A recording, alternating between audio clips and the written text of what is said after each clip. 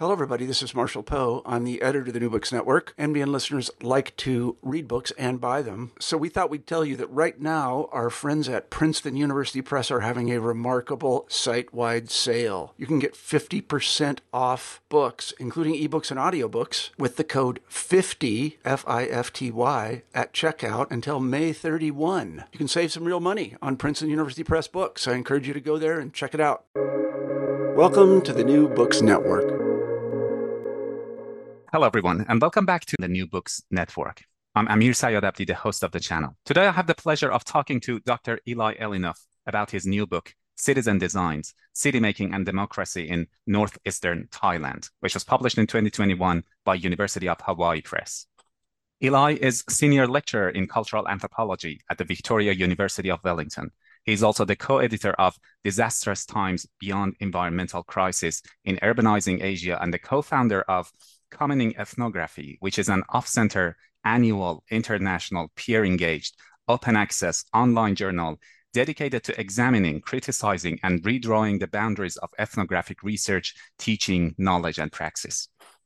Eli, thanks for accepting my invitation and welcome to the show. Amir, thank you for having me. It's really lovely to be here, and I'm looking forward to the conversation. Yeah, likewise. My first question is a bit odd for me to ask you, Eli, because you and I have been colleagues and, dare I say, friends for the past couple of years. In fact, Eli is now sitting in his office, which is 2 doors away from me. But I'm asking this question for the sake of our listeners. Could you please tell us a bit about your background and how you ended up as an anthropologist? Yeah, thanks for that. It's actually a really important question for thinking about the material in citizen designs, because the origin of my relationship with Northeastern Thailand stems from my time as an undergraduate student studying abroad in that region. At that time, I went to study.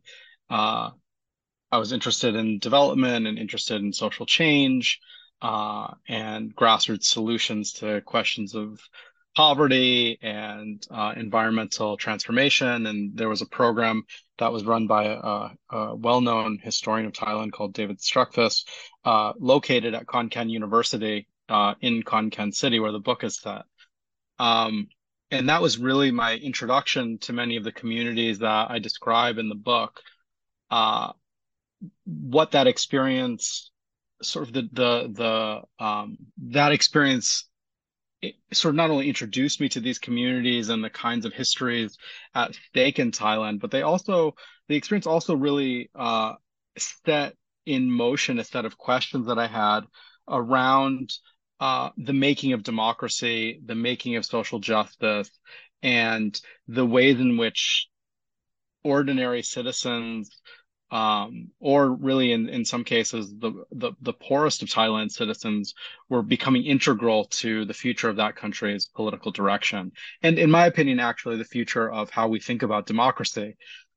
So starting from that basis, I was inspired by a number of activist networks that I had encountered when I was a student in Thailand, and decided more or less that this was something I was driven to understand. I went back to graduate school at UC San Diego, University of California, San Diego,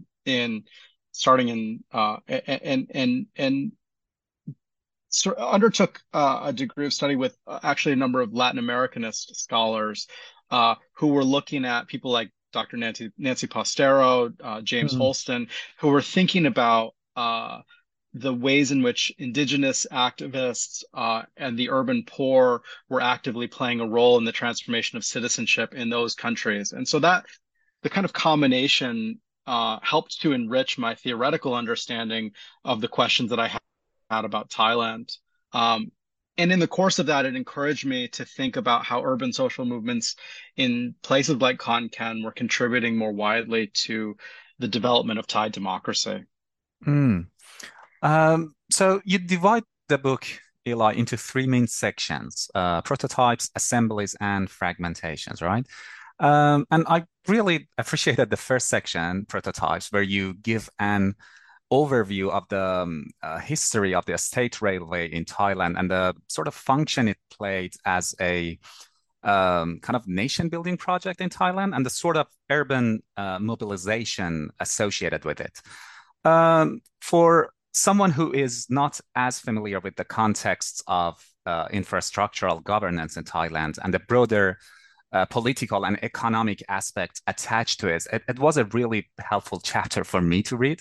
It did set the scene quite beautifully. So, for those listeners who, like me, may not be knowledgeable enough about your ethnographic context, could you share with us the significance of Northeastern Thailand to examine such issues within this context? Yeah, that's a great question to start off with, because so much of what the ethnography is driven by is a series of a series of political debates that evoke histories of deliberate underdevelopment, and as the kind of Thai state, the central Thai state, sought to establish hegemony over its regions. Thailand's history, or at least as it's most publicly discussed, is it presents itself as one of the few countries in Southeast Asia to not have been colonized. And in a formal sense, this is true.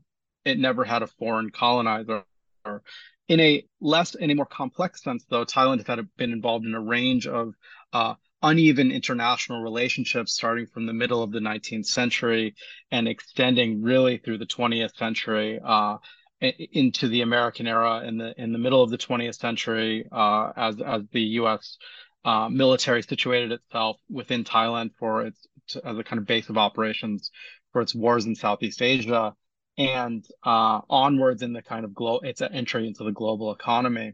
Because of that, what becomes evident is that what oftentimes is unclear about that history for outsiders is the way in which the Central Thai state had to establish and maintain a kind of sense of Thailand as a unified nation state. This has a long history, but within that, the portion that that the book focuses on is kind of two things. First is the spatial project of creating Thailand through, in many ways, the extension of railway technology starting at the beginning of the 20th century, and the way the railway was imagined as a kind of territory-making project. And then on the other hand, the production of a citizenry that recognized itself as Thai first and less so as Lao or as Malay or as Northern Thai, Lana, or another competing ethnicity. So a kind of reorientation towards this kind of nation state central Thai identity.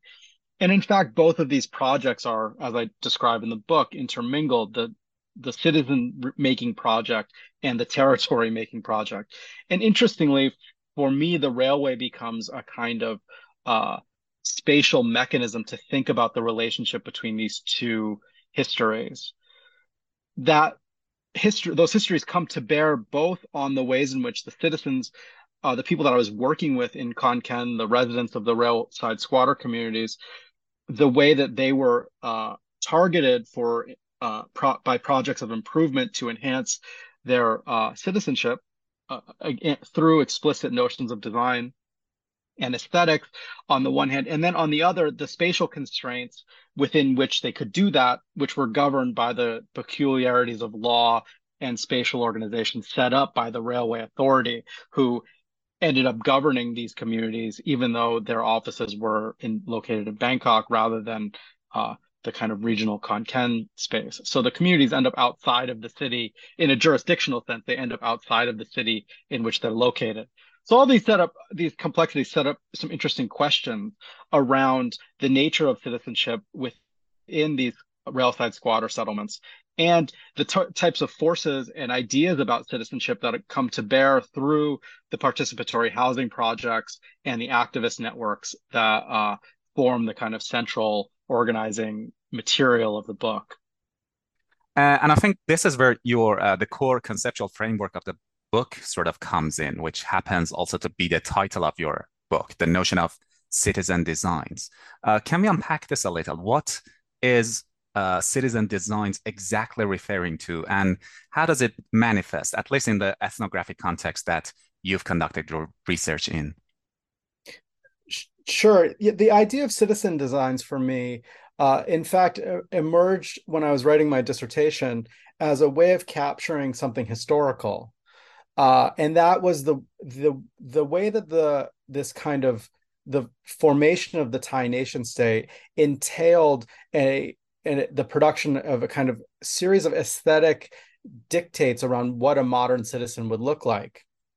So, for example, there was a history of laws called the cultural mandates that laid out a series of proclamations or that had forged explicit connections between things like dress, comportment, family size, and national security.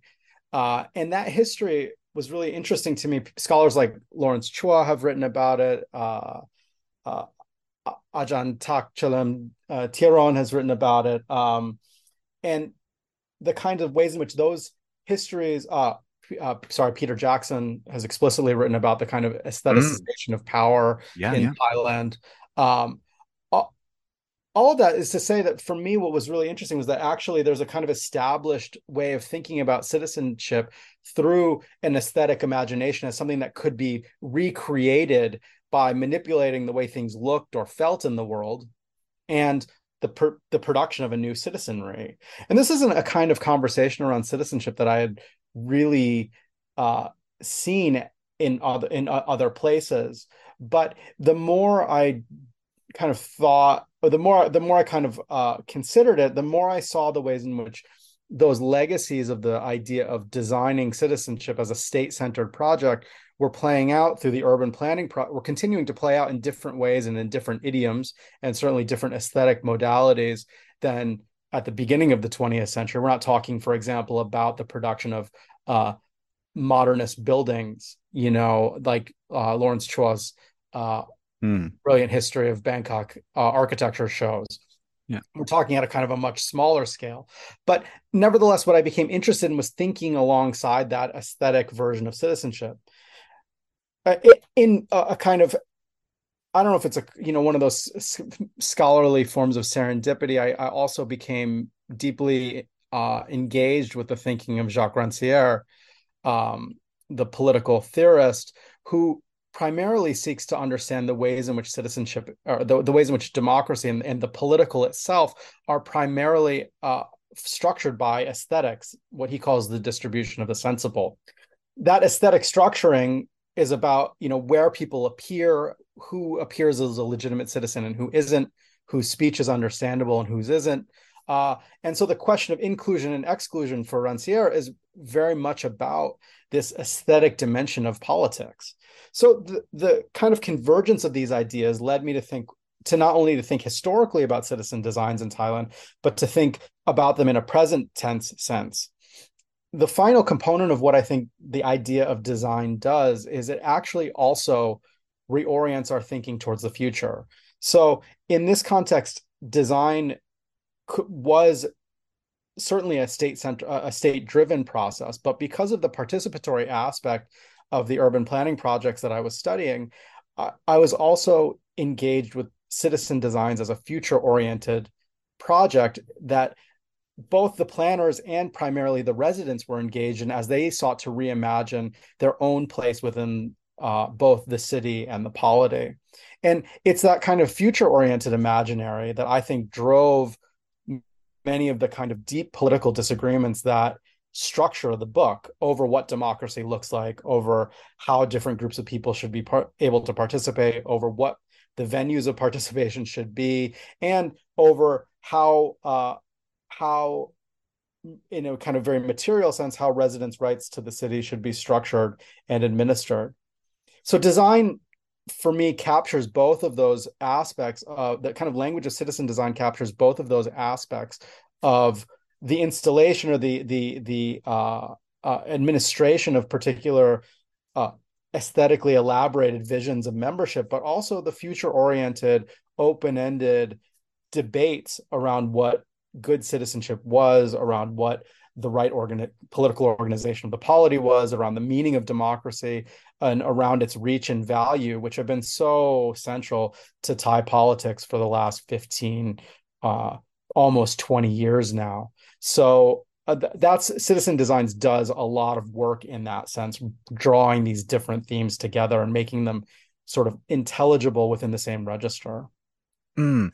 But I mean, apart from these two aspects, if it is future, apart from the future orientedness and the aesthetics of this design in the way that you're talking about, it's also, I mean, because we are talking about the sort of design that is shaped and influenced, as you said, by different histories, by different ideologies, by different cultural values of different citizens. So we are also talking about design in a collective sense, right? And that, I mean, that on the one hand becomes a reflection of the existing power dynamics and existing political orders, while on the other hand could give rise to sort of new forms of power dynamics, new forms of political orders, which could be an extension of the political inequalities or could challenge them.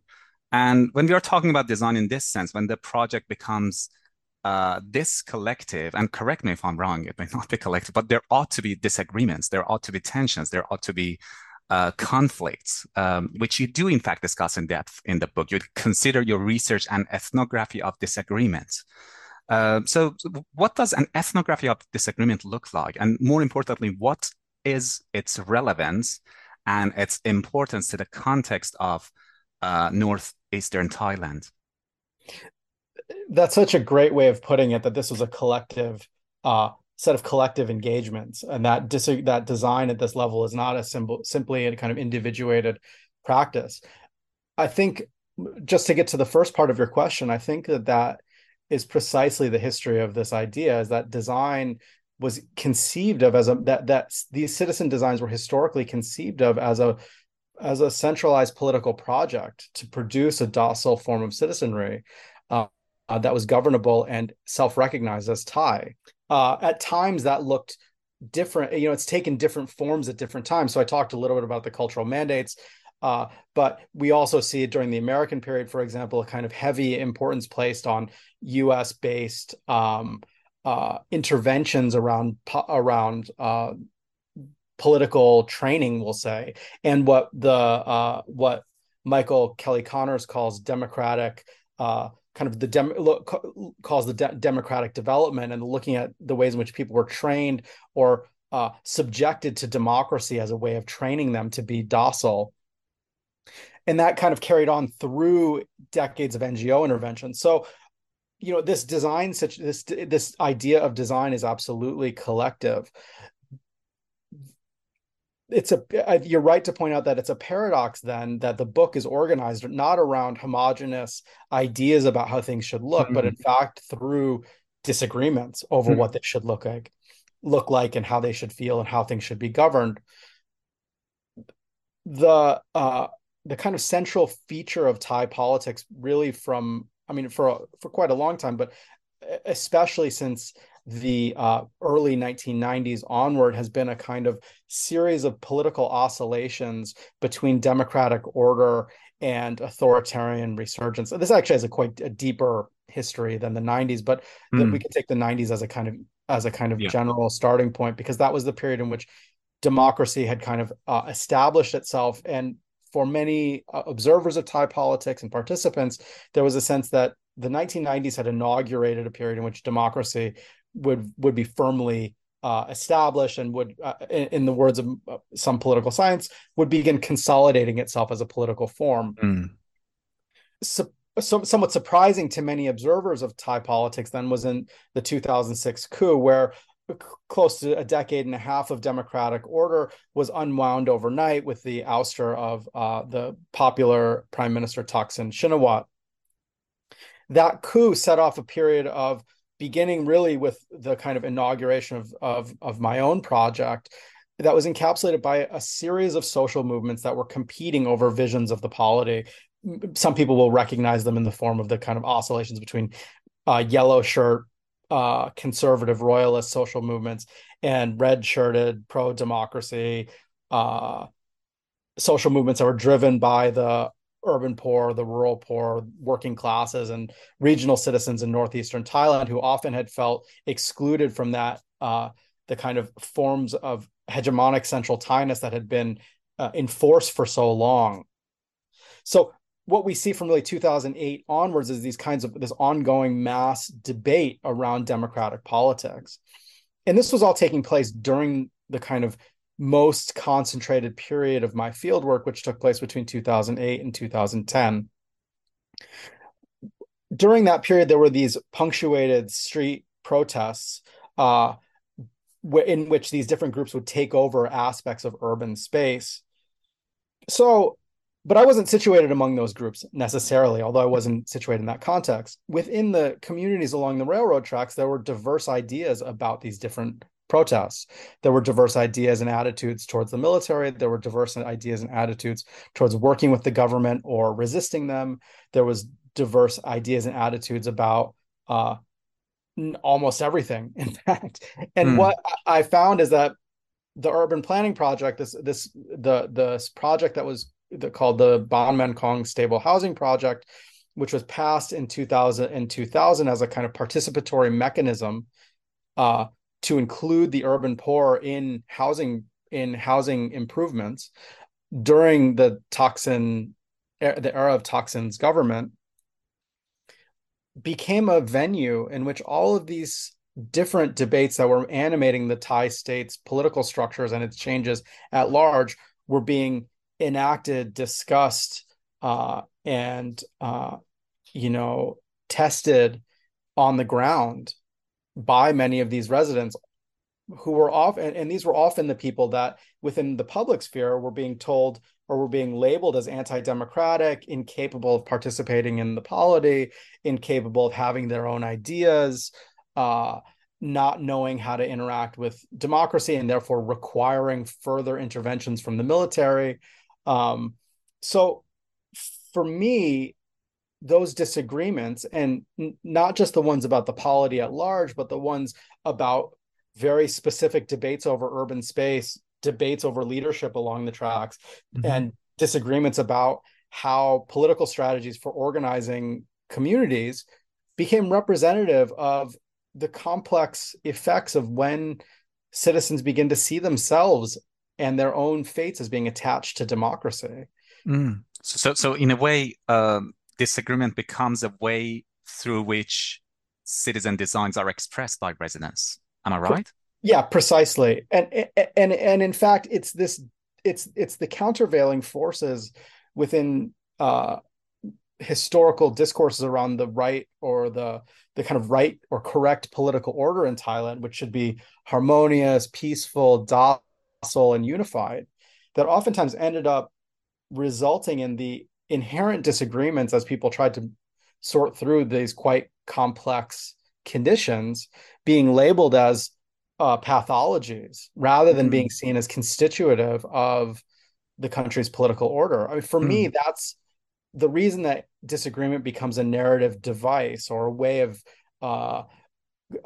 composing an ethnography, was because it was precisely the thing that most people were trying, that many forces were trying, including the military as well, were trying to squash.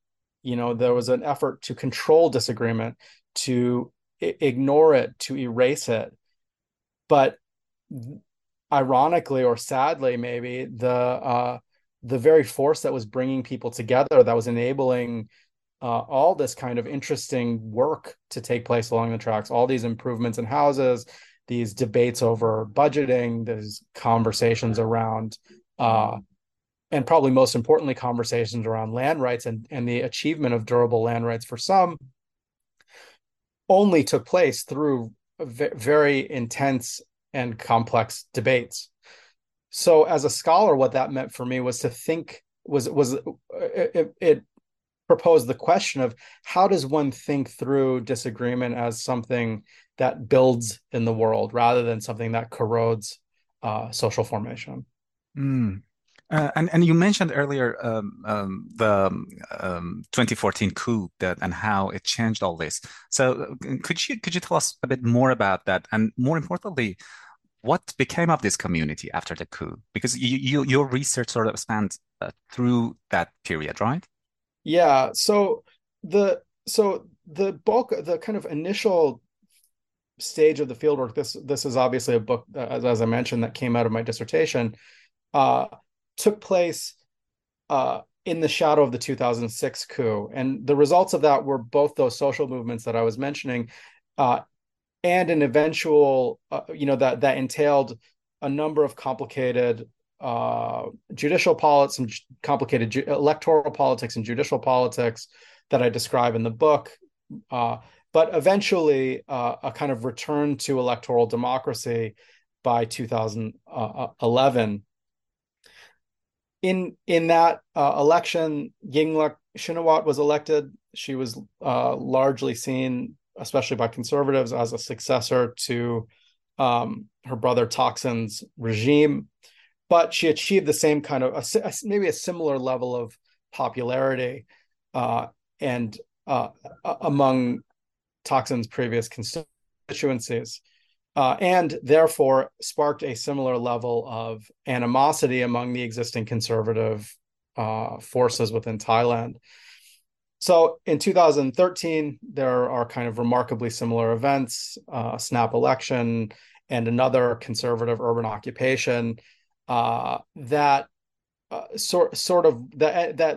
eventually lead to a kind of a stalemate, and a return, and the return or the reemergence of the Thai military, which steps in and ousts Yingluck's government in May of 2014.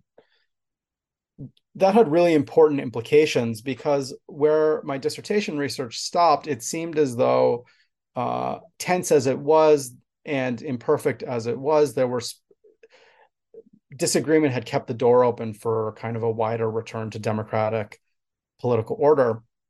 But by 2014, and the reemergence of the coup, there's a sense that not only a sense, a kind of a widespread social sense, but a direct message from the coup leaders that the government or that the military had stepped in precisely because there was too much democracy, that the political life had become too untethered for the military, that the country was being destabilized by its politics, and that the military would return order and peace to the country, in their words, quickly. Now, we are, nearly a decade on from that intervention, and there has been a nominal return to electoral democracy in Thailand, but the same military leader that led the coup in 2014 is the Prime Minister of Thailand, Prayut Chan-o-cha, and that's had certain important political implications broadly in the country. Locally in Khon Kaen, one of the most important things that happened was that the rise of the military enabled the narrowing of political disagreement and the narrowing of participation around really important infrastructural projects, namely the development of elevated rail tracks through the center of Khon Kaen city, and the construction of a new high-speed rail project that also runs parallel along the same space of land where these residents live. So what that did was it ended up initiating a number of evictions, though not complete evictions along the tracks, but particularly for communities that lacked legal protection under the frameworks that I describe throughout the book. So on the one hand, I think this could be read as an erasure, certainly a suppression of the kinds of political aspirations that really drive the vast majority of the text. But on the other hand, what I think attention to the future-oriented possibilities of politics and the future-oriented visions of citizenships still to come does is it made it possible for me to speak with residents about their future hopes for politics. And despite their sense of constraint, increasing precariousness in the city, and their diminished capacities to publicly participate in ways that they had used to secure their land for the vast majority of the last several decades, many still felt their own ability to think independently, and to disagree and to enact their own political aspirations remained intact. And so in that sense, what disagreement becomes is it serves a narrative function in the ethnography, but it also propels a kind of set of techniques that are actually indelible to the human, is our capacity to disagree. And the residents were acutely aware of this, and they felt as though, and for many of them, they said as much, that the coup wouldn't be able to erase the progress that they had made and their revisioning of their own lives. So although they were deeply critical of it, they also managed to carve out spaces of praxis that sought to preserve politics and to extend their political capacities in ways that they had already been working for the previous during the previous period. Here is a tough question for you, Eli.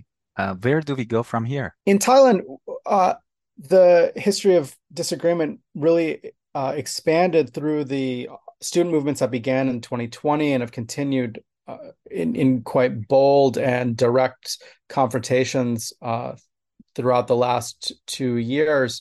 Those student movements pick up the history of organizing that I describe in the book, but also have transformed it in very important ways and enacted increasingly bold confrontations with the kind of quasi-elected, quasi-military state. What I take, though, from the ground and from my relationships in Konkan and the research itself, is that in the face of creeping and expanding authoritarianism, the indelible sense of our capacities to disagree is a kind of a fundamental part of whatever our political futures are. And two, within those capacities to disagree as a kind of central organizing feature of human life, that within those capacities to disagree, what rests our capacity to also imagine and enact new political futures, to think them through together and to attempt to enact them not outside of disagreement, but in them. And in this, I sort of see Thailand not at I think the history of studies of democracy have often characterized as places like Thailand as being at the lagging edge of democracy. But for much of this study, I've oftentimes felt that it was politically at the vanguard, both because of the kind of ways in which authoritarianism kind of reemerged quite publicly, showing us the fragility of democratic governance, but also because of the ways in which people insisted on and have continued to rethink democracy as an open form, and therefore to engage in politics so as to preserve and to expand it, and to expand the number of people included in it. And again, I see these student movements as being an essential part of that. So for me, that sense of disagreement, that capacity to disagree and to collectively reimagine, keeps the door open, and I think preserves the possibility of a more just future, despite and oftentimes because of the increasingly constrained context within which it grows. I'm not sure if that's a sense of hope, or if that's a hopeful conclusion. It's certainly not my intention to be rosy with it, but it does offer, I think, a sense of possibility, even or especially when things seem to be quite foreclosed. Yeah, with possibility comes hope, I guess. So let's be hopeful.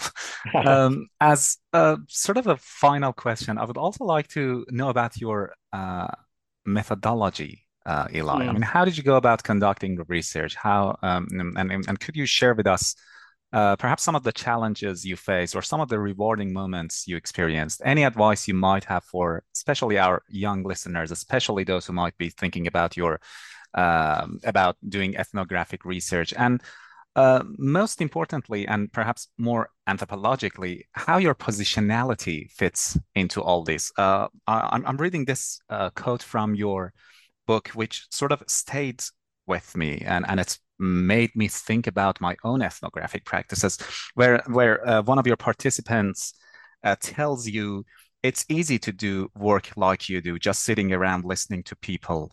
I have to go and solve these problems. Yeah, that was such one of those moments in doing ethnographic research where somebody clarifies very quickly their understanding of who you are in that space and Mm, kind of puts it at your feet to say, well, what's your relationship to these questions?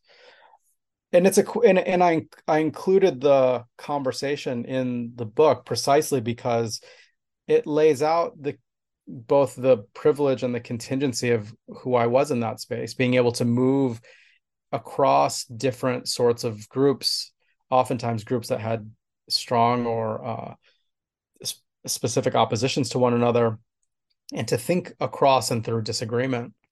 So I came into, as I said, my entree into the railway communities occurred in two different directions. Uh, One was through connections I had made as a student, and then the other was through channels that I had been opened up to me through the organization that I had come to study, the Community Organizations Development Institute. And these two mhm, different channels had different ideas about the right way to improve life along the tracks, uh, different kinds of visions of different citizen designs, to use the term in the book, um, and different relations with the state. One was a kind of NGO driven, non-governmental driven activist organization, and the other was a state policy. Working on both of those ends enabled me to kind of move through the project within these spaces of disagreement uh, without having to settle on any one side of things. And I don't say that. I try to be clear that I'm not saying this as a kind of claim to objectivity. I don't think that's what was at work. But mm, what it did was open up the possibility of seeing disagreement as a force that was critical to making things happen. My own sense of where I was located was oftentimes as somebody who was concerned or had interested in and engaged with residents and people's aspirations to make life better through their work on the ground, in whatever ways that meant. And that has often raised questions that I continue to think about in terms of my own role in relationship to those questions. mhm, I don't think any ethnographer escapes that. It's an open ethical challenge to the kinds of work that we do. What are our relationships? And that's in part because that's an open ethical challenge to all human relationships, but mhm. it's specifically potent in the kinds of extractive possibilities that ethnography carries with it. There's obviously a lot more in the book, and I encourage listeners to pick up a copy. But before we wrap up the interview, I'd like to ask Eli whether you're working on something right now, or are you thinking about doing a research on a particular topic in the near future? Yeah, my ongoing research takes some of the themes around aesthetics, architecture, infrastructure, uh, and politics, and turns them towards questions of environmental transformation in Thailand. I'm currently uh, really since 2014, I've been conducting research tracing out the political, environmental, and economic histories of concrete. And over the years, it's become what I'm calling a speculative. I'm writing what I call a speculative Earth history of Thai concrete, as a way of Mm, finding a new way to think through the relationship between urbanization, infrastructure, and planetary environmental change. So that's taken me to all kinds of diverse sites like uh, cement quarries, factories, Bangkok's urban planning offices, the kind of receding mangrove edges of southern Bangkok, um, and further afield to places like architectural offices and designers' offices, where the design professions are trying to imagine cities beyond concrete, or kind of the future of the flooded Thai city. So using concrete as a figure in that case to think through the environmental future of urban Southeast Asia is kind of where my work now lies, and I'm enjoying that project quite a bit. It's mm, forcing me into kind of whole new series of intellectual and conceptual challenges. Yeah, please share that with us whenever it's out so that we could also enjoy. I'm looking forward to that. Eli, thank you so much for coming on the show and speaking with me today and sharing your insight and your wonderful, wonderful work with our listeners. I really enjoyed reading the book, but I enjoyed it even more to discuss it with you. So thank you for that. Oh, it was my pleasure. Thank you, Amir. I really appreciate it.